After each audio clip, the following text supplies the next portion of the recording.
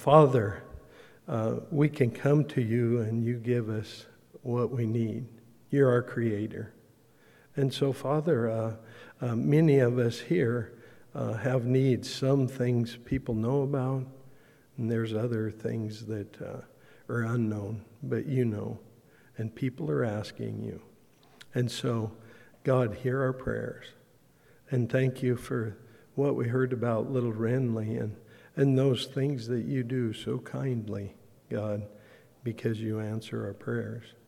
And we have the promise that our prayers come before you because of your Son, Jesus. He brings them into the throne room. Thank you for that. So this morning, God, we need things, and we're asking you. And bring your word to us. Make it alive in our hearts and our minds and our souls. And we're asking this in the name of your Son, Jesus. Amen. Amen. Thank you, Deanie. We have been in a study of the book of 1 Peter and by extension 2 Peter, and we will be for several more weeks. But we've been doing that through the last part of the summer and now into the fall. And last Sunday, the passage that we were looking at found Peter meddling, really, if you will, in the realm of submission. And he started out by meddling by telling us that we are to submit to those in positions of authority, and he made it very specific by saying the emperor. So we talked about what it means to be submissive to government. Tough part of Peter's writing. Then he made it a little more personal by telling us that we also needed to submit slaves to masters, and we made the application of employees to employers. It became very personal. It became very real. And he was just kind of messing around in some things that touch all of us. Well, this morning, he's continuing on that idea of submission by talking about marriage. Now that can be a hard thing for us to really want to embrace coming from an apostle, because most people believe that the apostles, all of them, were single. And they were out ministering to people unencumbered by wives or children or families. But that simply is not the case. And that is not the case with Peter. Peter was married. And some people are not aware of that, but that's exactly what the Bible teaches us. Peter was married. Now, Scripture doesn't say a whole lot about that relationship, but we know it was there. And here's how.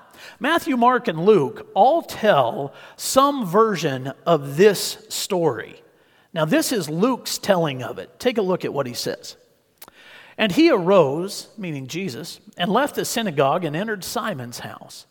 Now Simon's mother-in-law was ill with a high fever, and they appealed to him on her behalf. And he stood over her and rebuked the fever, and it left her. And immediately she rose and began to serve them. If Peter had a mother-in-law, it stands to reason he had a wife.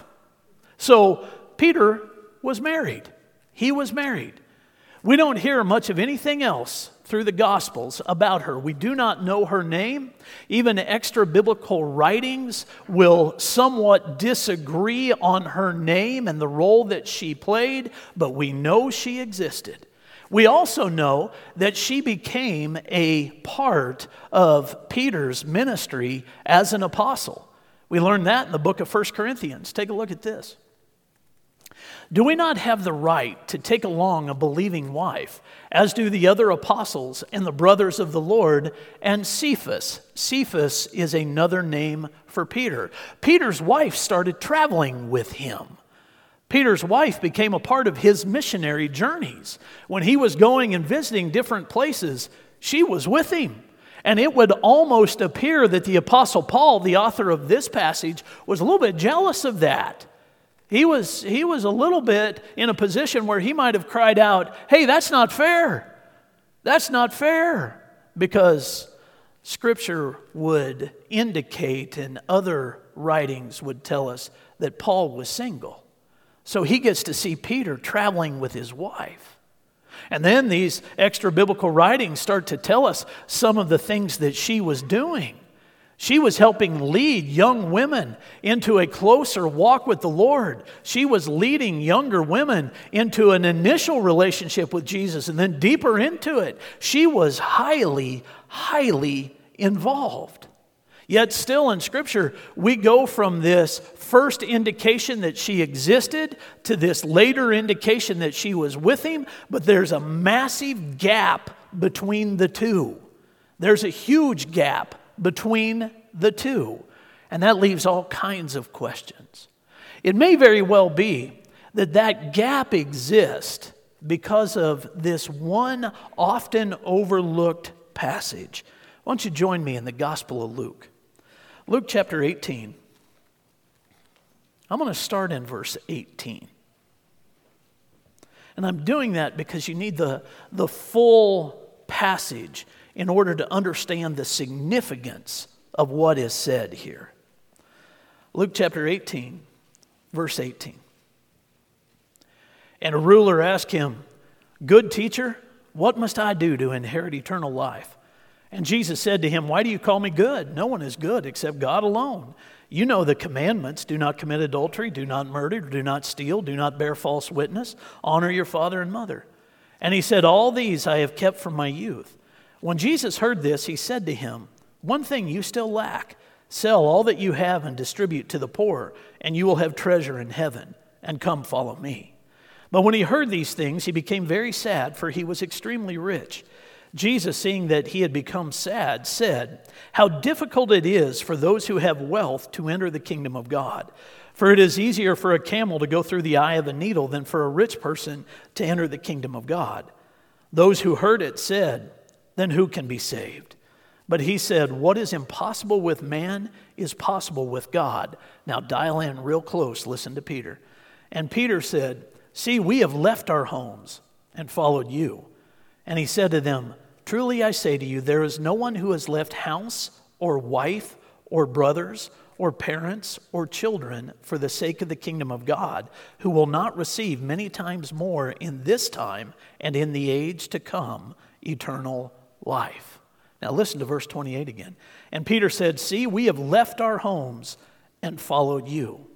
Now here's this indication in the Gospel of Luke that Peter's saying, we walked away from our homes, from our families, from our wives, and we're following you. You called us into this ministry and we are with you, but we left everything else behind, including our wives.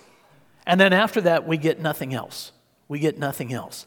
But in that, it is entirely possible that we get some great understanding of Peter's teaching on marriage. So let's hang out with this passage from Luke 18 for just a minute, and we're going to have some fun with it. Now, when I say we're going to have some fun with it, we're going to do what I refer to as some speculation Bible study. Speculation Bible study is nothing more than kicking some ideas around. It is not, listen to me, it is not biblically authoritative. It is ideas. And the reason that I want us to do that this morning is an idea that I stumbled across earlier in the week reading from one of my favorite authors. He challenges my thinking. He challenges my understanding and at times challenges my heart like no one else that I've ever read. His name is Mark Buchanan. Mark Buchanan throws out an idea about Peter and his wife that has just left me kind of spinning. Now again, this is not biblically authoritative. This is speculative. And in order for us to do this speculation and for you to catch up to what I've been studying through and working my way through this week, we're going to have to go to the Gospel of John for some context. So join me in John chapter 21. John 21, familiar passage to those of you that have been around the church for years and years and years. So it will sound like something that you've heard a lot, but I want to share with you something that you may have never thought of before in light of this passage. John 21, verse 15. When they had finished breakfast, Jesus said to Simon Peter, "Simon, son of John, do you love me more than these?" He said to him, "Yes, Lord, you know that I love you." He said to him, "Feed my lambs." He said to him a second time, "Simon, son of John, do you love me?" He said to him, "Yes, Lord, you know that I love you." He said to him, "Tend my sheep." He said to him the third time, "Simon, son of John, do you love me?" Peter was grieved because he had said to him the third time, "Do you love me?" And he said to him, Lord, you know everything. You know that I love you. Jesus said to him, feed my sheep. Now, if you're familiar with that passage, you have heard different preachers and teachers, myself included, give ideas as to why it is that Jesus would ask Peter the same question 3 different ways. You have heard all kinds of explanations. We don't have enough time to go into all of those this morning, and so we're just going to kind of set that aside and look at Buchanan's speculation. And he ties a lot of it to the emotion that Peter had the 3rd time he was asked this question. The English Standard Version says he was grieved that Jesus would ask him that again, the exact same question. And that's where his speculation really begins to fire itself up. Why would Jesus ask the same question like he did, to the point of getting Peter almost angry? This is Buchanan. Now remember, speculation, not authority. Speculation. This is Buchanan's idea, because Peter had heard that question repeatedly from his wife. And it was a very personal question. Peter, do you love me? Do you even love me? Now here's the context of how Mark Buchanan would set that up. Maybe she had asked him that over and over for the past 3 years, after he left a perfectly good day job catching fish and took up with that wandering storyteller. A man so broke he had to fetch tax money from fish mouths, scrounge bread and fish from a mere child, and pilfer grain from some farmer's field just to feed himself and his followers. Maybe, just maybe, she would say, Peter, do you even love me? Why would you do this? He goes on in his speculation to put forward a possible conversation that the two of them had. It would sound like this. Peter, how can you do this to me, to us? What am I, chopped liver, that you run off with this vagabond, this babbler and rambler with his kooky ideas and made-up stories, and all those floozies who follow him around? I heard one of them even crashed Simon's dinner party and started kissing this man's feet in front of all the guests. It's unseemly, Peter. People are talking. Peter, don't you see? This is crazy. Can't you do one thing for my sake for a change? Peter, do you truly love me? Maybe that's why Jesus would ask those questions, because they were familiar to him. And according to Buchanan, maybe Jesus was doing something deep in the heart of Peter to help him understand things that he desperately needed to understand. It's interesting, in Buchanan's book, he goes on to speculate by writing what I would refer to as a journal entry from Peter's wife, where she talks more about her feelings. I like this, and it is only fitting that you hear it from a woman's voice, so my wife is going to read it to you. Tina, come share that.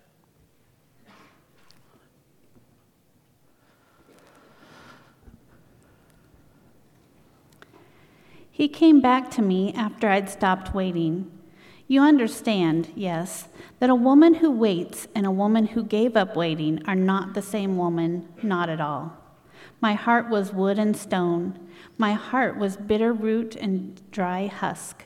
My heart's last gate closed, and I locked it, and only then did he come back. I did not want him.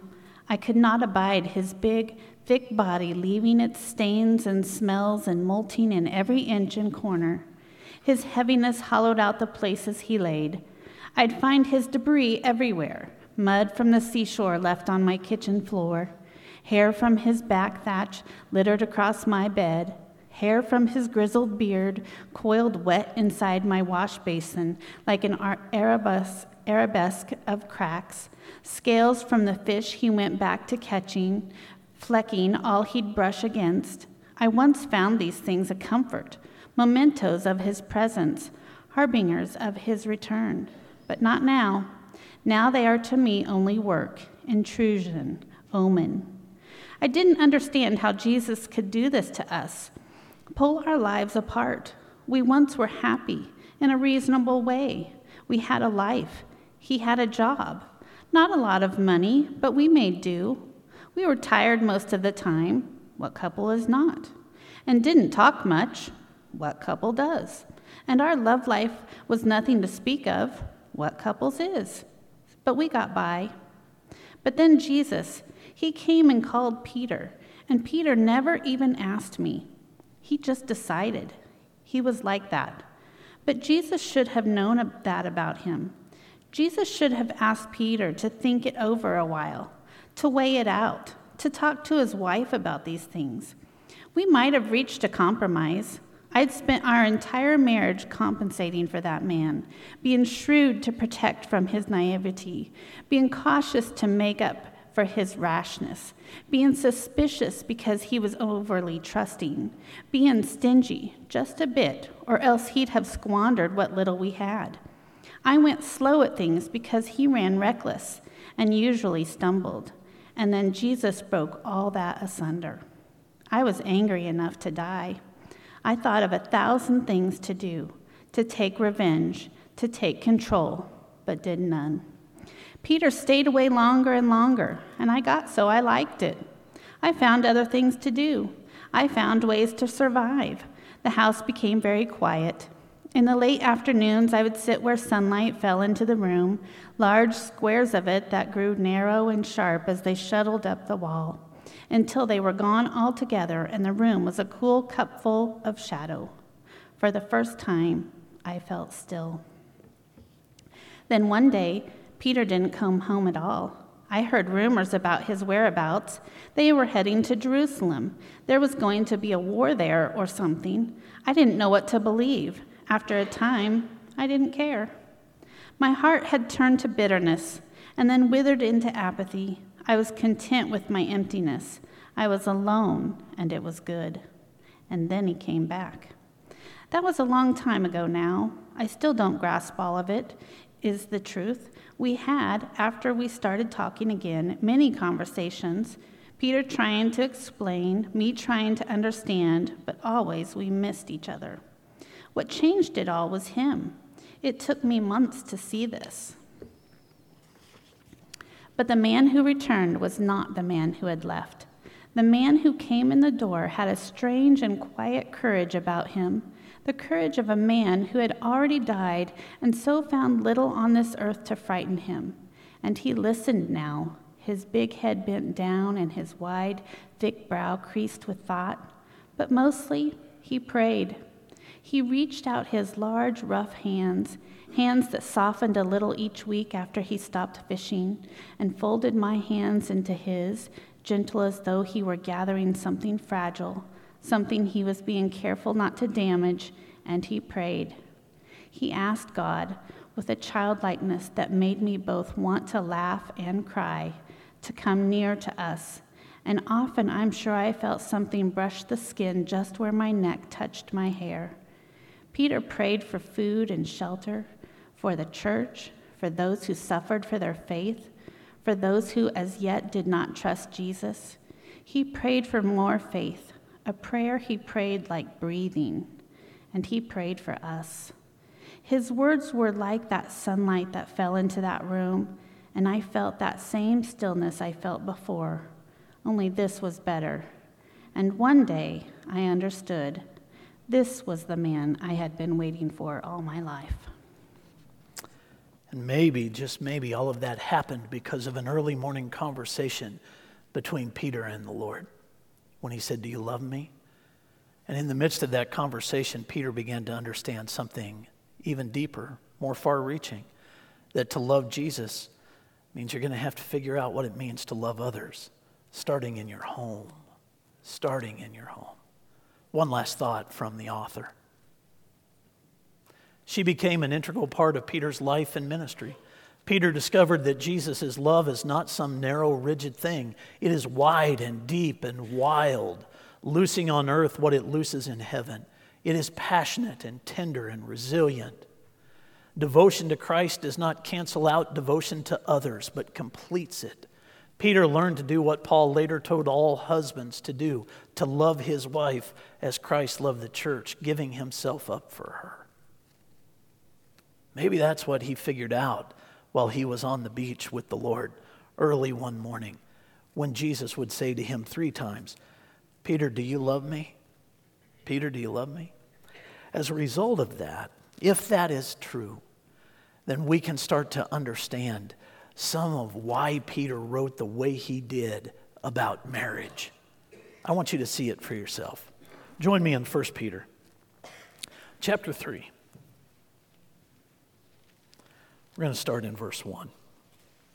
By the way, we're leaving the realm of speculation now. This is the authority of the Word of God. Peter writes, "Likewise, wives, be subject to your own husbands, so that even if some do not obey the word, they may be won without a word by the conduct of their wives, when they see your respectful and pure conduct.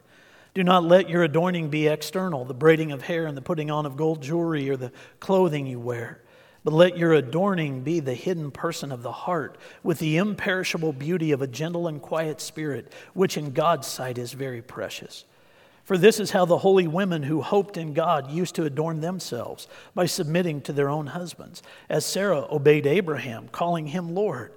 And you are her children if you do good and do not fear anything that is frightening. Likewise, husbands, live with your wives in an understanding way, showing honor to the woman as the weaker vessel, since they are heirs with you of the grace of life, so that your prayers may not be hindered." Now that is some good teaching. It really is. And that comes from a man who we knew was married, and then it would take years before we knew that he was really loving his wife enough to invite her into his life. And at one point in between the two, he would actually say, "We've left our homes. We're following you, Lord." But Jesus had to recalibrate him possibly to get him back to a place where he realized that the first and most important ministry that he would ever have in serving Jesus Christ as Lord was at home. And so then Peter writes like this. And what writing it is. What teaching it is. If you are really willing to get into it, it is very, very deep. It starts, though, with a question that has to run through the minds of all of the ladies that are sitting with us. Why is it that in Peter's teaching, he would actually address the women 2 to 3 times more than the men? And that math only comes from the number of verses. There are 6 verses dedicated to how women are to conduct themselves, and only 1 verse for the men. Well, the answer is actually very simple. Don't overthink it, ladies. Don't overthink it. This is it. Jesus Christ did more for the cause of women than any other person in all of history. So when Jesus came into the Roman culture especially, women were held down. They didn't have many freedoms at all. They weren't allowed to make decisions. They weren't allowed to determine their own steps. They were very, very oppressed. And Jesus came lifting that oppression and giving great freedom to women. And the church became an incredible expression of that freedom. Women were coming to know Jesus Christ as Lord and Savior just like men were. And obviously, from what Peter writes, a number of those ladies were coming to know Jesus as Lord and Savior without their husbands. Something that formerly could not have happened, would not have happened. But Jesus has now lifted that oppression and given great freedom to these ladies. And as such, they're trying to figure their way into that freedom. So the Bible spends just a little bit of time talking about it and helping direct that newfound freedom into an order that would work. So Peter writes about biblical submission. He's not the only person, the only biblical writer that will bring that subject up. But Peter certainly does it twice in the passage that we just read. Once in verse 1 and once in verse 5. He uses the word submission. Now you need to understand what biblical submission really is. It is about order. It is about God's divine authority. And without divine authority, without order, chaos reigns. It really does. And it doesn't matter if that is in the home or if that's in the workplace or if that is in countries or communities. Without order, chaos is the only thing that reigns. So the Lord gave order even to the home, divine authority or divine order. So he tells women to live with your husbands in a submissive way. Now, it is pretty awesome how he unpacks that idea of submission. But before we get into Peter's unpacking of it, I want you to pay close attention to what the biblical authority or the order really looks like. And for that, we're going to skip out of Peter's teaching and go to Paul's, and then we'll come back to Peter's. So keep your finger right here. But join me in Ephesians chapter 5. Verse 22.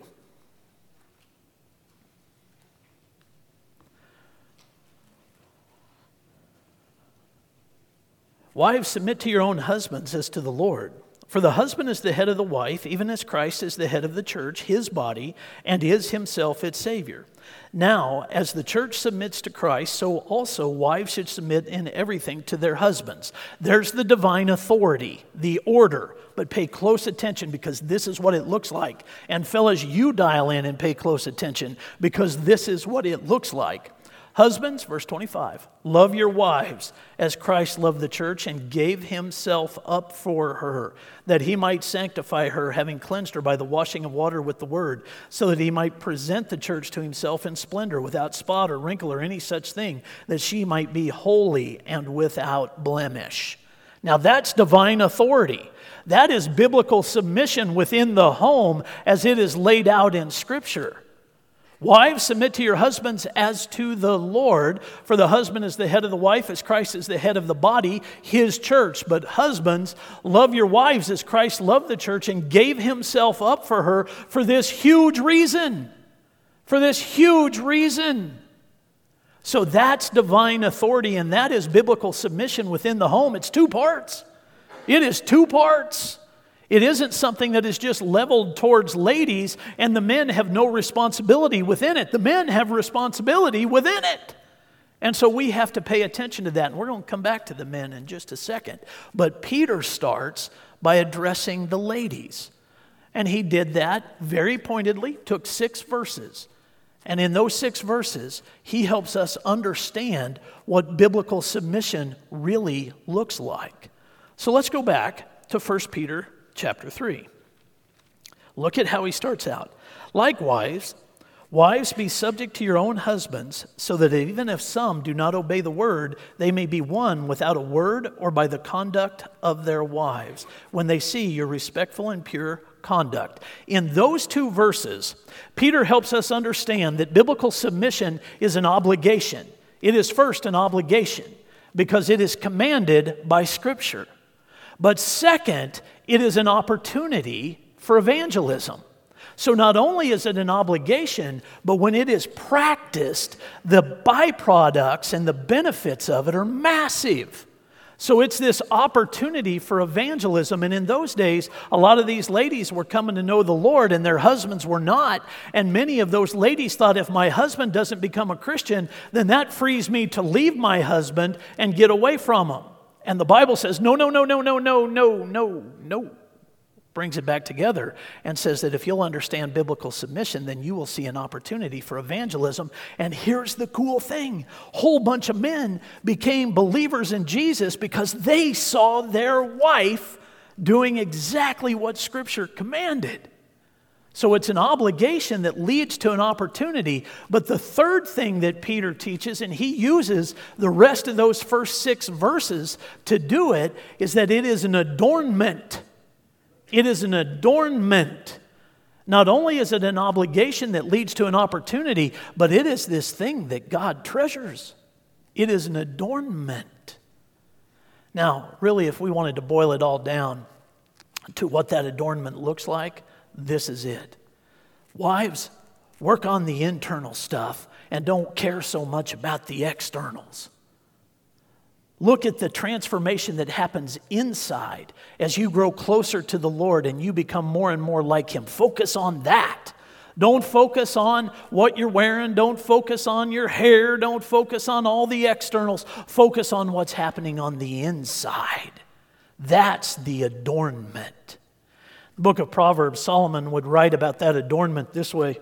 This is really good and powerfully pointed. Proverbs chapter 31, verse 30. Solomon says, "Charm is deceitful, and beauty is vain, but a woman who fears the Lord is to be praised." That's the adornment of Christ. It is a healthy, growing fear of the Lord, a healthy, growing relationship with God that determines everything and guides everything. So that's what Peter starts out by teaching. He says, wives, be submissive to your husbands. It's an obligation that becomes an opportunity. And when you really, really get involved in it and you start seeing it for what it is, it becomes an adornment that God looks at and says, well done, well done. That's the adornment part of it. There is a lot to be said about biblical submission. And we don't have enough time to go into all of it today. So ladies and even men, let me say this. We have some women that teach in our women's ministry that can do an exceptional job of telling you more about what biblical submission looks like. Our elders' wives can do an exceptional job of telling you what biblical submission looks like. There's other ladies that do the same thing. If you want to know more about it, respond to the invitation at the end of the service.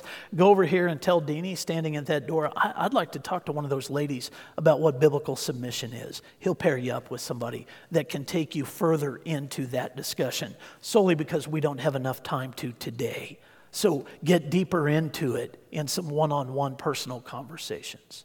Well, let's go back to 1 Peter chapter 3, take a look at what he says to men, because men, you're not off the hook here, not at all. So let's go back there and look closely at what he says. This is verse 7.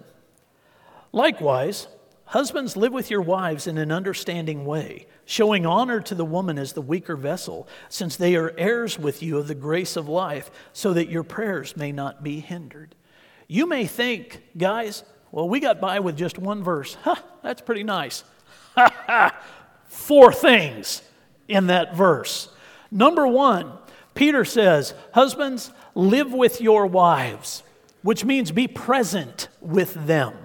Live with your wives. Certainly it means provide for your home, but it also means be present with your wife. Live with your wife. There are a whole lot of men that have forgotten what that means. Oh, they want to be with their fiance or their girlfriend, but once they become husband and wife, they check out of the relationship.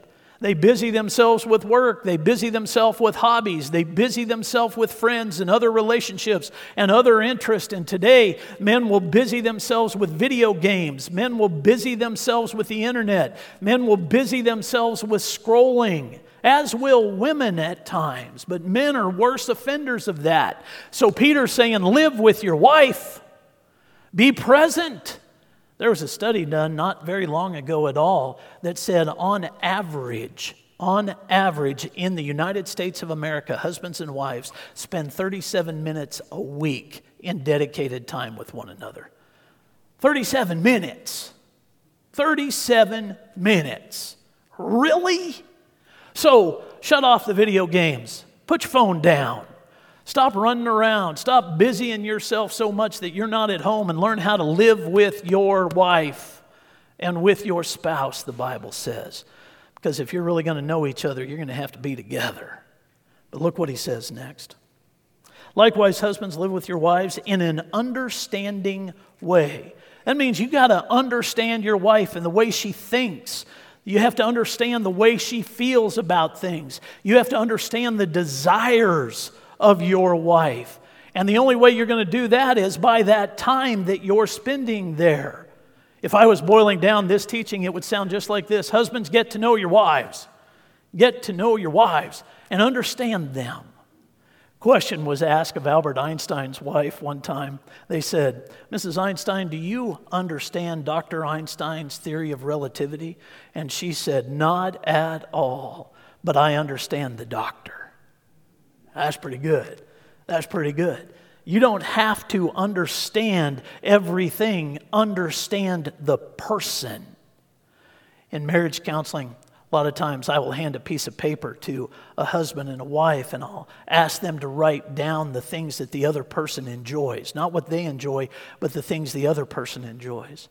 Women tend to be very good at that. Men tend to miss the mark because they haven't figured out how to live with their wives in an understanding way and really know them and know what matters to them. Peter goes on to say that we've got to figure out a few other things. Showing honor to the woman as the weaker vessel, since they are heirs with you of the grace of life. So not only do you have to live with them, be present, but you have to understand them, and you have to figure out how to show honor to them. You show honor to them. Now, he uses this term, weaker vessel, and man, oh man, has that ever been distorted. All Peter meant by that was physically. Men, you're stronger. That's biology. You're stronger. So live with your wife as the weaker person in such a way that you are honoring everything else about her. You are honoring her because she is a joint heir with you in Christ. You don't have a higher position or a higher standing in the kingdom of God than your wife does. She has an exact equal standing. So you honor that within her, and that means that you have to see her as a redeemed child of the King the same way you see yourself and want her to see you that way. So you honor her, you hold her up in that.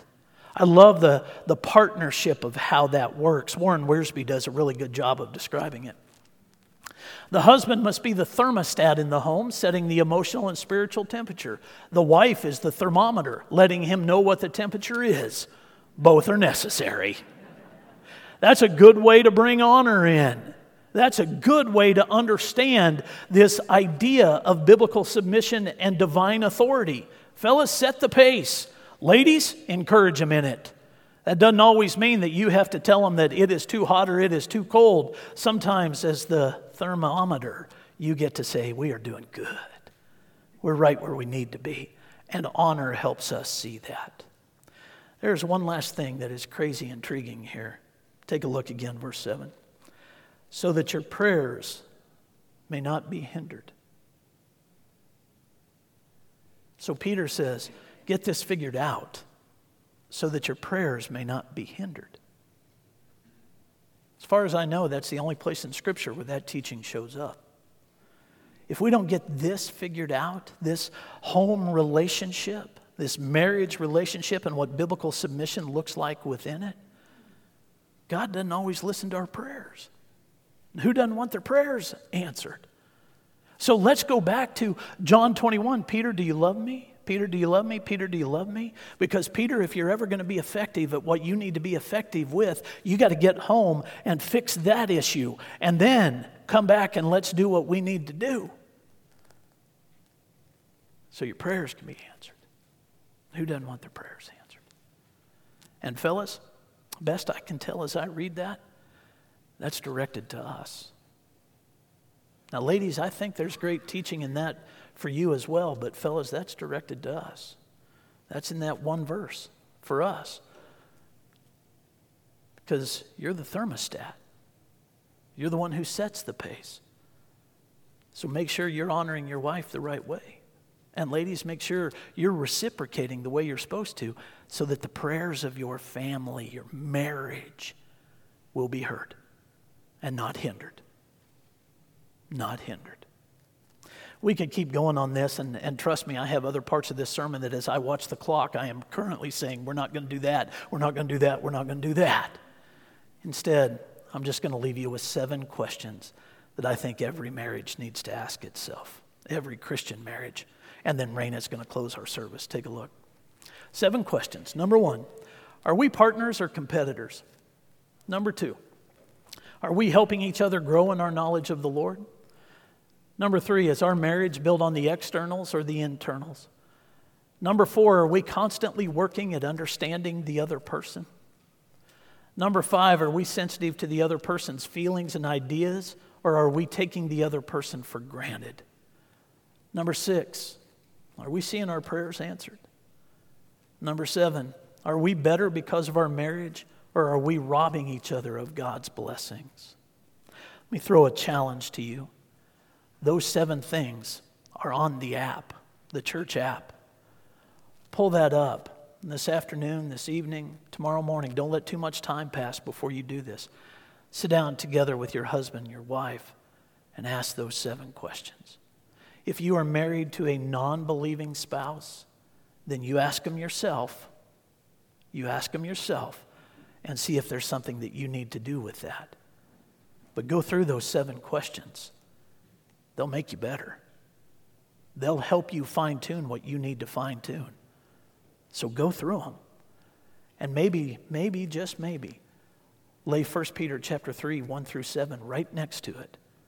And together, figure out how you're doing. Ladies, we gave you 3 things in biblical submission. Men, I gave you 4 this morning that you have to think about. So think about it.